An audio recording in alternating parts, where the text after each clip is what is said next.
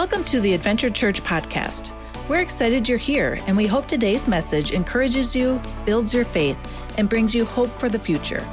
May God bless you as you listen in to today's message. I'm excited about the speaker that we have coming.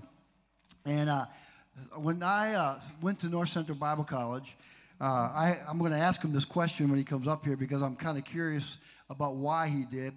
When I got saved, I immediately came out of the world, and 3 months later, I went to a Bible school. And you have to understand, guys, when I got saved, I didn't know really who Jesus was. I'm not kidding you when I tell you that. And Bob will tell you that when I ask him this question. I didn't know Jesus, and for that matter, I didn't even know any of the disciples. I didn't know any of the Gospels. I didn't know any of the Bible. I didn't have a Bible. All these things, and I got saved out of my drug addiction, alcohol problem, and all what I went through, and 3 months later went on to Bible school, and when I went to Bible school, I was lost. I was a kid that was pulled out of the ghetto or the wrong side of the tracks and went to a Bible school that was prim and proper. If you ask my sister-in-law, she will tell you, I didn't know how to be a man or be a gentleman or even be kosher. I am being honest with you. Back in the day, the way you would greet ladies is you would smack them in the rear end. And I thought that was kosher. That's what they did in my culture. And so I did that, and her sister nailed me. Bam! You do that again, I'll knock you out even more. But I was lost when I went to Bible school. I would be in classes, and I kid you not, and they're talking about Moses or whoever else. And I'm like, who is this guy? I don't know anything about it. But I had a mentor. And I'm going to ask this mentor to come. His name is Bob McKay. He's a missionary from the former Soviet Union. And Bob, I'm going to have you come. I have a separate mark for you. This is my mentor. And Bob, I have never asked you this question. I don't know, Pat. I'm telling you. Whatever. Bob, I want to ask you a question. Go for it. You didn't know me from Adam. Here I was. Long hair when I got there, shaggy. You know how I was. Talking like this, man. Yeah, talking like that. Exactly. Bob, can I ask you a question? What inspired you to take me under your wing? I don't understand that.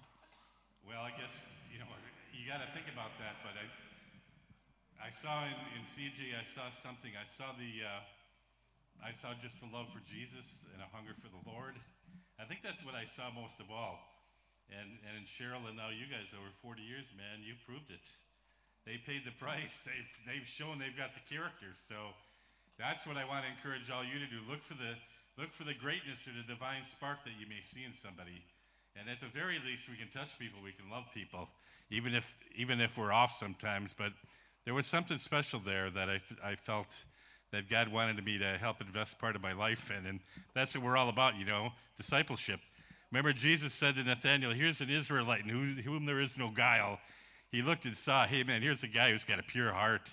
Here's a guy who really loves the Lord. So I want to say to all of you, CJ's an example of my leadership.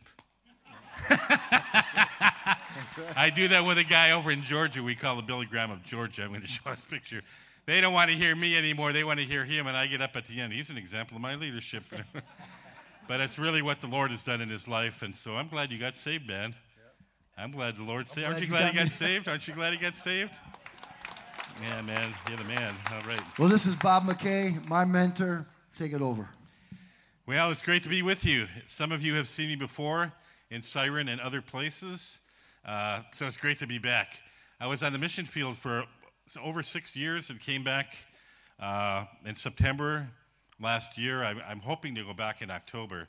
I'm trying to get permission from the government of Georgia to let me back in. I'm in the country of Georgia. If you guys want to put the map up there. How many of you know where Georgia is? Georgia, the whole day through, right? Just an old sweet song. No, this isn't that Georgia. This isn't Atlanta, Georgia. This is the Republic of Georgia, which borders Russia, Turkey, Azerbaijan, and Armenia. Not exactly the same thing. And so if we have, there it is. See, I live closer to Russia. Russia is above us. These are all Muslim republics above us, Chechnya and all these guys. I live by the Chechens. Really, these people, they grow real cool beards, But sometimes they're kind of violent and they like to shoot at you. And so some of you may know I grew up in Hurley, Wisconsin, Ironwood, Michigan, where everybody goes deer hunting. So when they said, be afraid of the Chechens when they shoot at you, I said, how far away are they? They said, probably 2 to 3 miles. And I said, I ain't going to hit anything. I said, I grew up in a place called Ironwood, Michigan, where they all go deer hunting with these high-powered rifle scopes and tripods, and they can't even shoot the blue lights from here with their rifles. So what am I worried about the Russians for? So, but I think that's something that we always need to be aware of. We need to look at people and see Jesus in people. That's what Mother Teresa said, remember? We have to look for the divine spark, and at the very least, we look for something where we can talk to people and minister to people about, so there's always a place. In America, people are wide open, in my opinion. When you get a chance to love people and talk to people, you can talk about anything. Some of you, I was talking about food before. We were talking about going down the river or talking about anything. It doesn't matter. There are common points. But it's great to be with you, to be back home after 6 years. Church asked me, well, what are the things that you're hearing now that you've been home after all these years away? And I have to say in the churches, a couple of the things I hear that maybe aren't that great are, one of them is they're always talking about how God loves everybody and we can never get God mad and he's never upset about anything we do and you can do anything you want and we're all going to go to a better place when we die. Have you heard that a lot? I mean, I've had it up to here with that one because I preached last week in another church. I said, in John's Gospel, Jesus said, if you love me, you'll keep my commandments. So what does that mean? If you don't keep his commandments, that you don't love him? Well, you figure that one out. And so we need to be lovers of Jesus and have a heart after Jesus. See, your pastor, that's what I saw in him. He had a heart after Jesus. How about you? Do you have a heart after Jesus? See? Amen. So I've been in education now almost my whole, I spent 9 years at Jesus People Church, Cedar Ridge Church, Minnesota. Some of you remember that one? Some of you were actually there. Yeah, you remember that. What a great church. And then I spent 7 years at North Central Bible College as a professor, but I've been doing this missions thing for over 25 years now, really. I don't look as old as I am, but I'm much older than your pastor and his wife. Much, much older. But God's taken care of me. But in all the Bible schools we started a seminary, we started 8 national Bible colleges, and now we have several hundred Bible colleges in the former Soviet Union. But a teacher told me, he said, Bob, when you start a Bible school, always look for 3 things, what I call the 3 C's. He said the first thing you want to look for in a man or woman is character. Do they have Christian character? Do they love Jesus? Are they a person of integrity? And then secondly, do they have the call of God in their life? Because if you have the character and the call of God in your life, then you can make it. A lot of people get discouraged and quit. And then the third thing, the competency. He said that's the stuff we train them how to do, what to do. But those other 2 things got to come first. We need the character. We need to become more like Jesus Christ every day. So when you hear, I'm going to a better place, well, is Jesus going to be there? Because if he's not going to be there, then it's not a better place, right? Heaven is just a place. It's a wonderful place, of course. But what would heaven be if Jesus wasn't there? Think about what Jesus said when he mentioned about going after he left. What did he say? Did he say, I'm going to heaven? I'm going to a better place. I'm going to leave you here. I'm going to a better place. He never said that. He said, I'm going to go be with the Father. His will was to do what the Father told him to do, to obey the Father. When Paul talked about going to heaven, did he ever say, I'm going to go to heaven? He never said that. He said, I'm going to be with Christ. To depart and be with Christ, which is much better. To live as Christ and to die as gain. So what is the goal of the Christian life? I asked this in a church. How many of you know what the goal of the Christian life is? What is it? Usually people holler out, to make it to heaven. I said, no, negative, not to make it to heaven. The goal of the Christian life is to come to know Jesus Christ in his fullness. That's the goal. And how do we get there? We get there by Romans 8:29. We get there by becoming more like Jesus, by being conformed to the image of his Son, by letting the Holy Spirit conform us to what Jesus is, to be like Jesus. So when we're looking for the greatness, or when we're looking for God in people, and we're looking for a chance to share because we love them, that's what Jesus would do. He was our example. He set the example for us.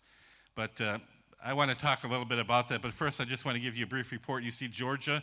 I went to Georgia in the year 2008. After 10 years in Ukraine, they didn't need me anymore. One of the things that I'm happy to have done is I got women involved in the ministry in Ukraine. When I went there, they said, no women. Women are useless. except for taking care of the house and bearing children. Other than that, they got no place in the church. And so I deliberately went out then. I spent a month and I looked for the 5 best women in the former Soviet Union. They told me, don't invite women to this seminary, so I deliberately went out. Well, I'm from Ironwood, Michigan, in Wisconsin. What are you going to do? You're going to do the opposite, right? And I brought these 5 women in. We trained them, and I introduced them as the 5 Joyce Meyers of the former Soviet Union. See, you're partly to blame why those 5 women did what they did. You supported me and you prayed for me. You were my partner, so it's your fault. Your fault for that. You know that. So one of them took my place because she was more qualified than I was to be the academic dean. And then I went to Georgia, which was a third world country. It was devastated. There were no missionaries there anymore. They had 2 churches, incredibly persecuted. And it was just not a good place to go. People said, don't. And I said, man, that's the place I want to go. Yeah, how terrible is it? Keep talking to me, you know. The more things you say bad about it, they said, you're moving to Tbilisi, Georgia. There's 200,000 street people living there because of the Russian invasion. They had 2 civil wars before that. They had 2 churches in the country that were both underground because they were so persecuted. Today we have over 140 churches. So praise the Lord for that. Yeah. And you are also to blame for that. Don't think you're getting off the hook for that one. You're to blame because I'm there. I have the opportunity to share and go out with the men that I work with and the women that I work with. But we have so many more to reach. We have only about 3% of the population is Christian. So we are discipling people. We are starting church-based education centers all over the country of Georgia. There's the map is still there.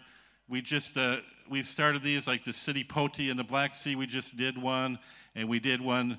I'm looking for another city out here. Tel Aviv, we did one. Rustavi.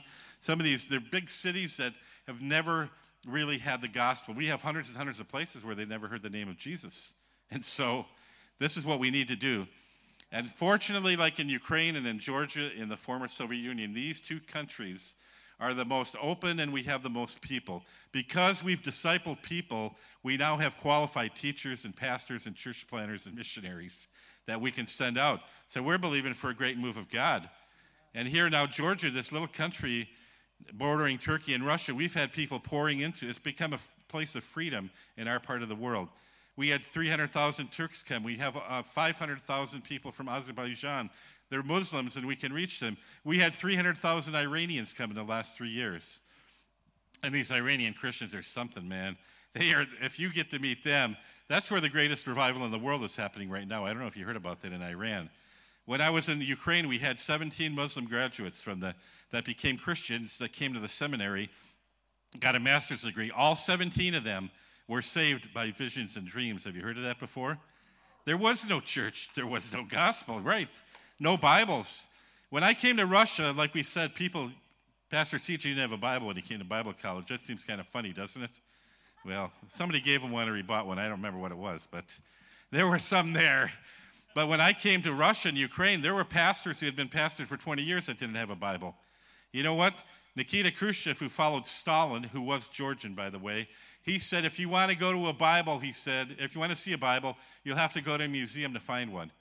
He said, I'm going to take a picture of myself with the last Christian in the Soviet Union. Well, Khrushchev is dead and gone now. He's with his Lord. I don't know who his Lord was, but I have an idea, unfortunately. But he would not know that today there are over 100 million Russian Bibles available for people to read. Russian Bibles are as common as eyeglasses. And that's because people have prayed and have given, and we've given out Bibles. The church in Ukraine, when I came, was the largest church by far over there. They had 300 churches. Now they have about 3,500 churches. Russia had about 100 churches, full gospel churches. We have over 4,000 churches in Russia now. So, praise the Lord. Why is that? Because Bob McKay is such a great missionary. No, you know why that happens? Because, as Pastor CJ prayed, because Jesus' church will be built, because the gates of hell will not prevail against the church, because this gospel will be preached in all the world, and then the end will come. That's why, because Jesus wants to save people and heal people. He wants to restore people. He wants to raise people up. That's why these things are happening. All as we have to do is be available, hear the voice of God, and obey him. How many of you know that? When they asked me, what do you do as a missionary? It must be very difficult. I said, yes, terribly difficult. I said, you have to hear God's voice and you have to obey him. That's it. That's all you got to do. do what God tells you to do. So God is doing great things. We have a great future in Georgia. There's a great future in America, too. But as Pastor CJ said, it's not time to quit. It's time to go forward. It's not time to go back. It's time to go on. I don't get discouraged by these. When I hear how terrible things are, I said, hey, great, man, I got to go there. Maybe I can make a difference.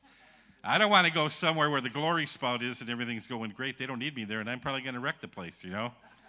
I'm going to bring them down. Send me somewhere where it's broke. And then we can fix it. God can use us.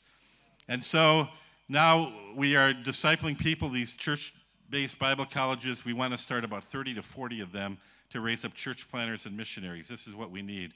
So my goal is to make disciples. I have one more picture. I messed up on the pictures. But I want to show you the guy. This is the guy I work with and his family. His name is Konstantin Gerizevich Zabisashvili. If you're writing that down, you spell it just like it sounds. I was in Wausau, Wisconsin, and I took him there, and they went crazy for him. And the guy in the hotel said, how do you spell his name? And I said, just like it sounds, you know. I said, we call him Kote, though, K-O-T-E. He's the Billy Graham of Georgia now.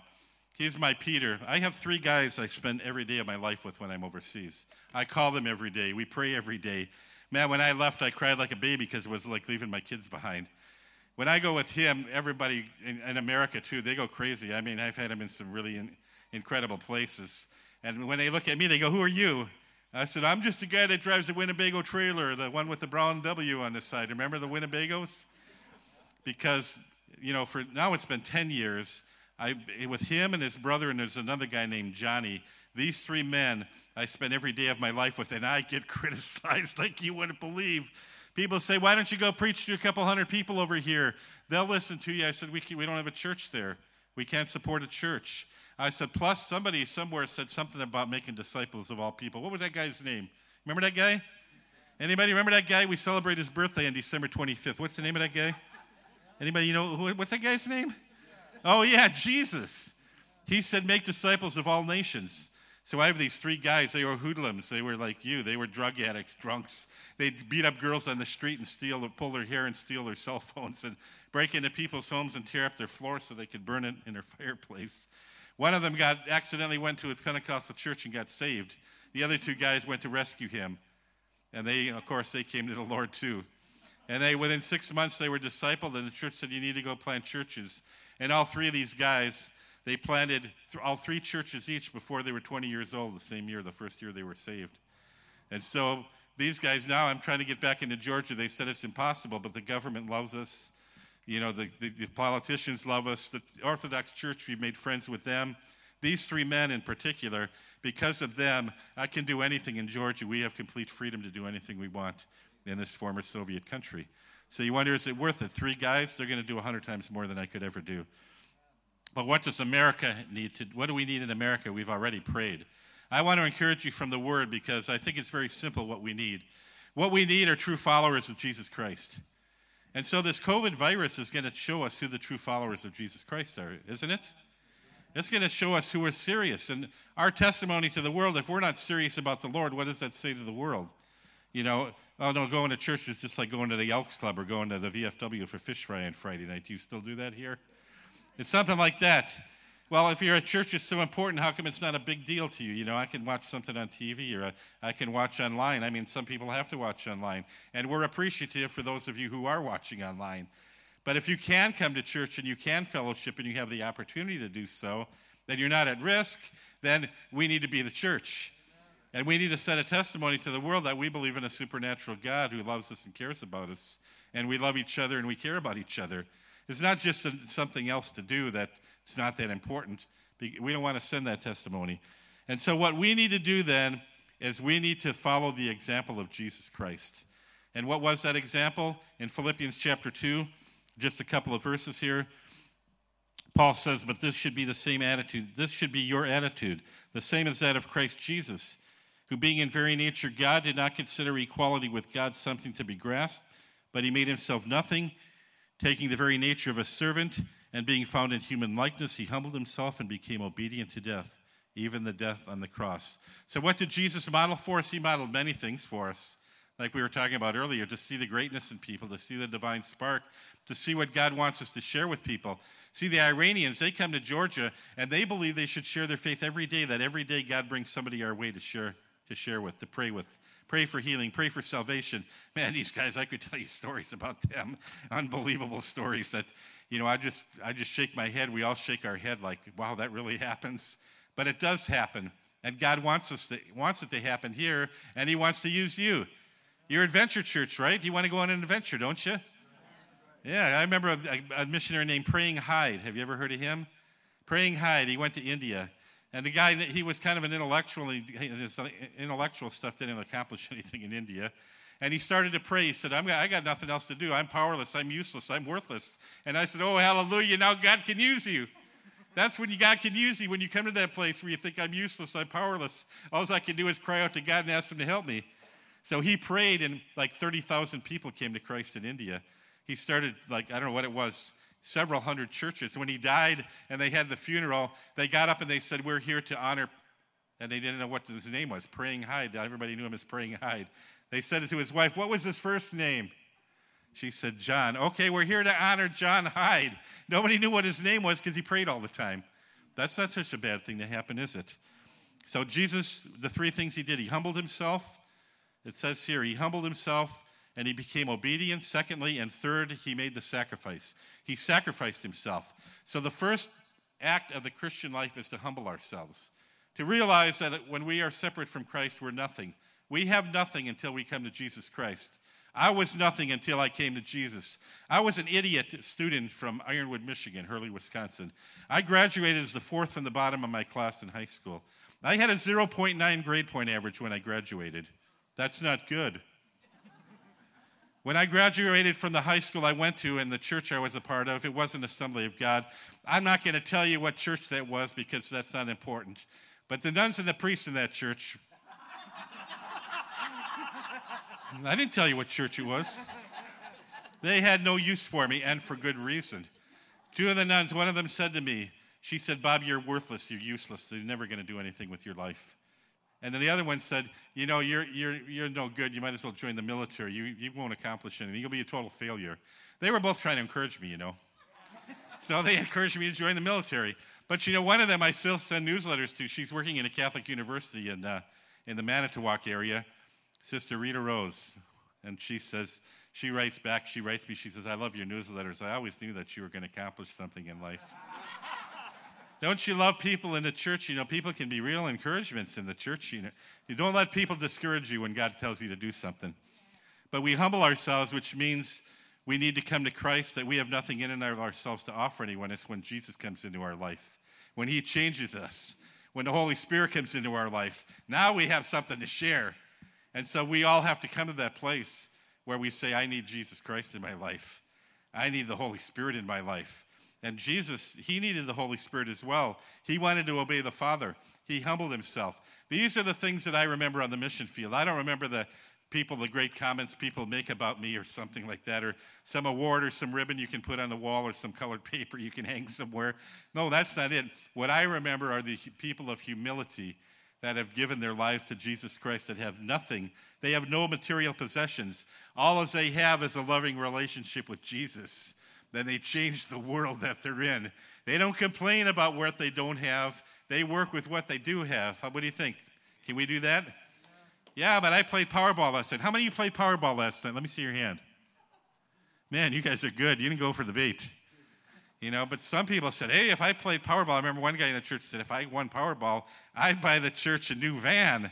I'd even tithe on the Powerball money, I said, well, that's mighty white of you, And he says, but I said, God doesn't ask us to play the Powerball and win the Powerball. God asks us to do what we have with what's in our hands. That's it. That's part of humility. Lord, use me in what I have, whatever giftedness I have. Some of you have many gifts. Some of you have a few, but we all have gifts. And we need to be obedient to the Lord. And then we need to be obedient. See, a lot of people in the church today, I grew up in a church. I have a lot of great friends from there. But when I grew up, a lot of the people were admirers of Jesus. I'm afraid we have the same in the evangelical church. May I say, even in the Pentecostal churches, we have many admirers of Jesus. Not in this church, of course, not here. But we have many admirers of Jesus, but Jesus doesn't want admirers. He wants followers. He wants disciples. He doesn't want admirers. We need to be followers of Jesus Christ. So this COVID thing is really going to test to see who is a true follower of Jesus Christ. Do we love him? Do we do what he says? Are we being conformed to his image? Are we sharing the gospel with people? Are we making disciples of all nations? See, the way we're going to change America is one person at a time, just like the early church did. They didn't fight the political system. How many of you know that? They didn't preach against the political system. They went out and shared Jesus with their neighbors, and the whole world was turned upside down by these people. Because when people see a real Christian, they have to deal with it. Like when Jesus preached. Jesus, when he preached, he didn't preach to make people feel good. He preached to make people, he brought them to the winding road. Okay, this is the way to the kingdom of God. This is what you have to do, repent and follow this road. Or you can go this way. You can reject the kingdom of God. You can build your house on the sand and see what happens later on. See, we really do a disservice to the gospel when we preach other things, which unfortunately, when people ask me, why is it different where you are than here?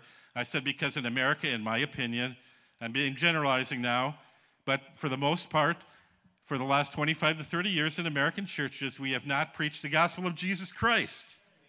We have preached the gospel of our own creation that's designed to serve ourselves and make us feel better and is to heap things upon ourselves. It's not the gospel of Jesus that said to deny yourself, take up your cross and follow me, forsake your family, go into all the world, fear God, humble yourself. I mean, I turn on Christian TV. I don't hear those things. Do you hear those things? Somebody said, oh, Bob, you're just unlucky. You turn on Christian TV at the wrong time. I said, well, why is it every time I turn it on, I never hear that? See, so what we need to do is we need to start preaching and living the gospel of Jesus Christ again. If we want America to be changed, we're not going to change America with a self-serving gospel that's all consumer-based, consumer-oriented, that's just designed to bless us. That's not going to change anything because that's not the gospel of Christ. And so we humble ourselves and we obey God. See, I want to encourage you today. You know, I've seen revivals in 4 different countries. And so I've seen what God can do. I remember the first revival in Romania, where the population, the Christian population, was 1% to 2%. Now, Romania today has an evangelical population of 20%. That's the largest on the European continent. 5 million people. Then it happened from these simple people who were praying and believing God was going to change their country and that God would call them to do simple things and crazy things sometimes, and they would do it. So I want to encourage you. We've been taught in this country that we need to have great faith. Man, you got to have the faith. Woo! I need the anointing. Woo! How many of you have the anointing? Okay, you can't just raise your hand. You have to say, woo, with it. Come on, say it. Woo! Yeah, you have the anointing. You know, anybody who is a Christian has the anointing. How many of you know that? Because the anointing, if we look in the Old Testament and the New Testament, the anointing means that God has chosen you. He's called you. He has a task for you to do, a job for you to do. He's commissioned you. His approval is upon you. And therefore, we are ambassadors of Christ. And you know, it's not just, I said, some of you people talk like anointing. I said, I'm trying to define your anointing deal. I told one pastor, I said, your definition of anointing is like trying to nail a square of Jell-O to the kitchen wall. You ever try to nail Jell-O to the wall? It doesn't work very well. But anointing is a very simple thing. We have the anointing. We humble ourselves, and then we become obedient to the Lord. When we hear the voice of God, how many of you know the voice of the Lord? Okay, some of you need to hear the voice of the Lord, right? But you better get on it. This is it. This is your task for today and this week. If you don't know the voice of the Lord, find out what it sounds like. Somebody said, what does it sound like? I said, it sounds like the voice of the Lord. They said, like what? I said, all of you had mothers, you had parents, right? Or you had somebody who raised you. How did you know her voice? Because it was your mom's voice, right? It had a distinct sound, you know, just from being with her and hearing her, you knew what it was. I remember, guys, when I was in a church in another state, and the Lord just came upon me. I started laying hands on people, and people were going down. And these 2 guys came forward. They said, can we follow you around? I said, yeah, but I don't want you catching people. If you follow me around, I'm going to make you pray for somebody. And the Lord told me, this lady here, she's got a lower back problem, and I already healed her, so you don't have to pray for her. So I come by her, and she's crying. I said, Lord already healed you, right? Yeah. I said, God said you had a lower back problem, and he already healed you. Is that right? Yeah. Okay, I'm going to the next person. Oh, please pray for me anyway. No, I got other people to pray for. Then these 2 guys said, how did you know it was God? And I said, he told me. And they said, what did he say? I said, He said she had a lower back problem, and I healed her. Everybody's laughing.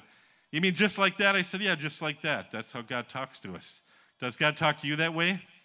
And he speaks to us in our spirit. He speaks to us. I'm not saying the clouds open and an audible voice comes, but we come to know the voice of the Lord and we obey him. I have to quit. I'm going to tell you one more story. Is that okay? You don't mind me telling you stories, do you?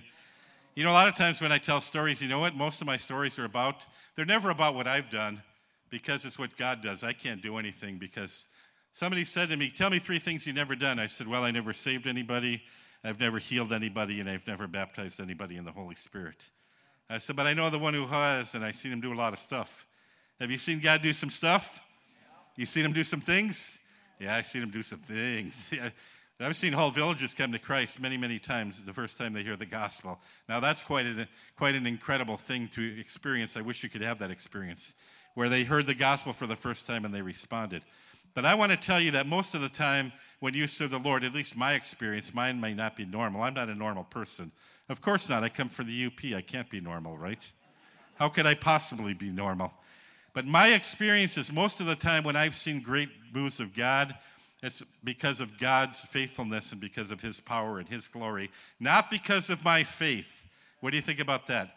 I believe that obedience brings faith, not the other way around. Faith does not bring obedience. Obedience brings faith. Does that make sense to you? Those of you who give faithfully, how many of you believe in tithing or giving faithfully to the church? Okay. Those of you who raised your hand, how many of you believe God's always going to take care of you? Why do you believe that? Is it because you have such great faith? You can leap over a tall building in a single bound. You can run faster than a speeding locomotive. Is that why? No, you believe that because you've been faithful to God and God's always come through for you, right? And you probably believe today and now more than ever, any time in your life, that God's always going to take care of me.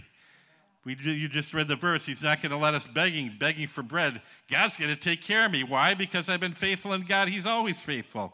That's where the faith comes from. So I want to encourage you, and I have a story to tell you because I think there are some important elements in there. Somebody asked me once, just on the road, I was with a friend of ours, Kim Buckman, in Eau Claire, Wisconsin. That's the first church I went to when I came home. And somebody said, hey, Brother Bob, we heard you were called a man of faith in one of those countries. I said, that's true. They said, like George Mueller, the guy who prayed in the orphan thing, all the money, the food would come every day to the orphanage. I said, no, not like George Mueller. I said, it's a different story. And so what had happened was, this is a story about obedience because we were trying to reach a certain area that was totally shut off to the gospel. There were no Christians, no churches. They hated God. They were atheists, former communists. And we read about this one town. It was really a city of about 3,000 people. They said, do not come here. If you come here, any religious people who come here, we will beat you to a pulp and smash your car and send you out. And they did it to the couple of people that did. So as I'm sitting with the Pentecostal pastors, I said, hey, what about this city? We're going to cross this one off the map, right? We're not going to go there, are we? They said, no, we're not going to go there. And out of the room comes 8 women who were intercessors. Over there in Eastern Europe, intercessory prayer is a huge gift in the church. How many of you believe in intercessory prayer? See, they prayed, and when they pray and God talks to them, you listen, What's that commercial? What's it? Oh, yeah, when they call, yeah, you listen, When these ladies said something, you did it. So the oldest lady comes out and said, the Lord just gave us a vision. We prayed in this city that you're reading about. He said that you're supposed to go there for the next 8 weekends and preach the gospel. And I was laughing. I said, good one. That's a good joke. But the other guys aren't laughing. The pastor, one of them said, don't laugh at my wife, Brother Bob. They're always right. They're always right when they hear from God. When they hear from God, it's always true. I said, we're going to go there? He goes, yeah, we're going to go there, man. We have to go there. God wants us to go there. And so he said, how do we get in there? We had an invitation from the mayor, who I thought was the devil incarnate, This guy was a real creep, And so we go there, and they met us. The police met us. The people from the town met us. The mayor and the city council met us. And I said, hi, I'm Bob McKay. We know who you are. And they said, we hate you. You stink, You people are vile. You're disgusting. We think you're trash. They were just trying to encourage us again. They said, you're never going to have a church here. Nobody's going to rent to you. Nobody's going to sell to you. Remember that, too, when you guys buy a building here. Remember that God is the one in charge, not Siren or the Siren City Council or the Town Council. Remember that. Don't forget about that. And so they said, nobody's ever going to do anything for you. You can come. We don't want you to preach. You can sing. You got good musicians, we heard. Music is very important, right? So they came, they sang. I said, I'm not preaching, but I'm going to read something to you. And basically, I preached to them for half an hour, 40. And every week, people got saved. Every week, and every time we came into the village, people would curse us. They'd throw stuff at us. They'd throw rotten fruit. They'd throw rocks at us. You know, and of course, me being older now, I'm smarter than I used to be. When they were throwing the rocks from over there, I moved over here, you know. And I told the young guys, you guys walk over there between me and the rock guys. And one of the young guys said, Brother Bob, they're hitting us with the rocks. I said, they're not throwing the rocks at you, they're throwing them at Jesus. And he says, then how come it hurts when I get hit with the rocks? And I said, because they're throwing them at Jesus, but you're getting in the way. And they said, that's not funny, you're not getting hit with the rocks, you know. And so we preached. We came in the 8th week, and they all met us, and they said, and this is the last week you're going to be here. And the mayor would scold us every week. And the police escorted us back and forth the last week. And I was so discouraged that day. I was tired.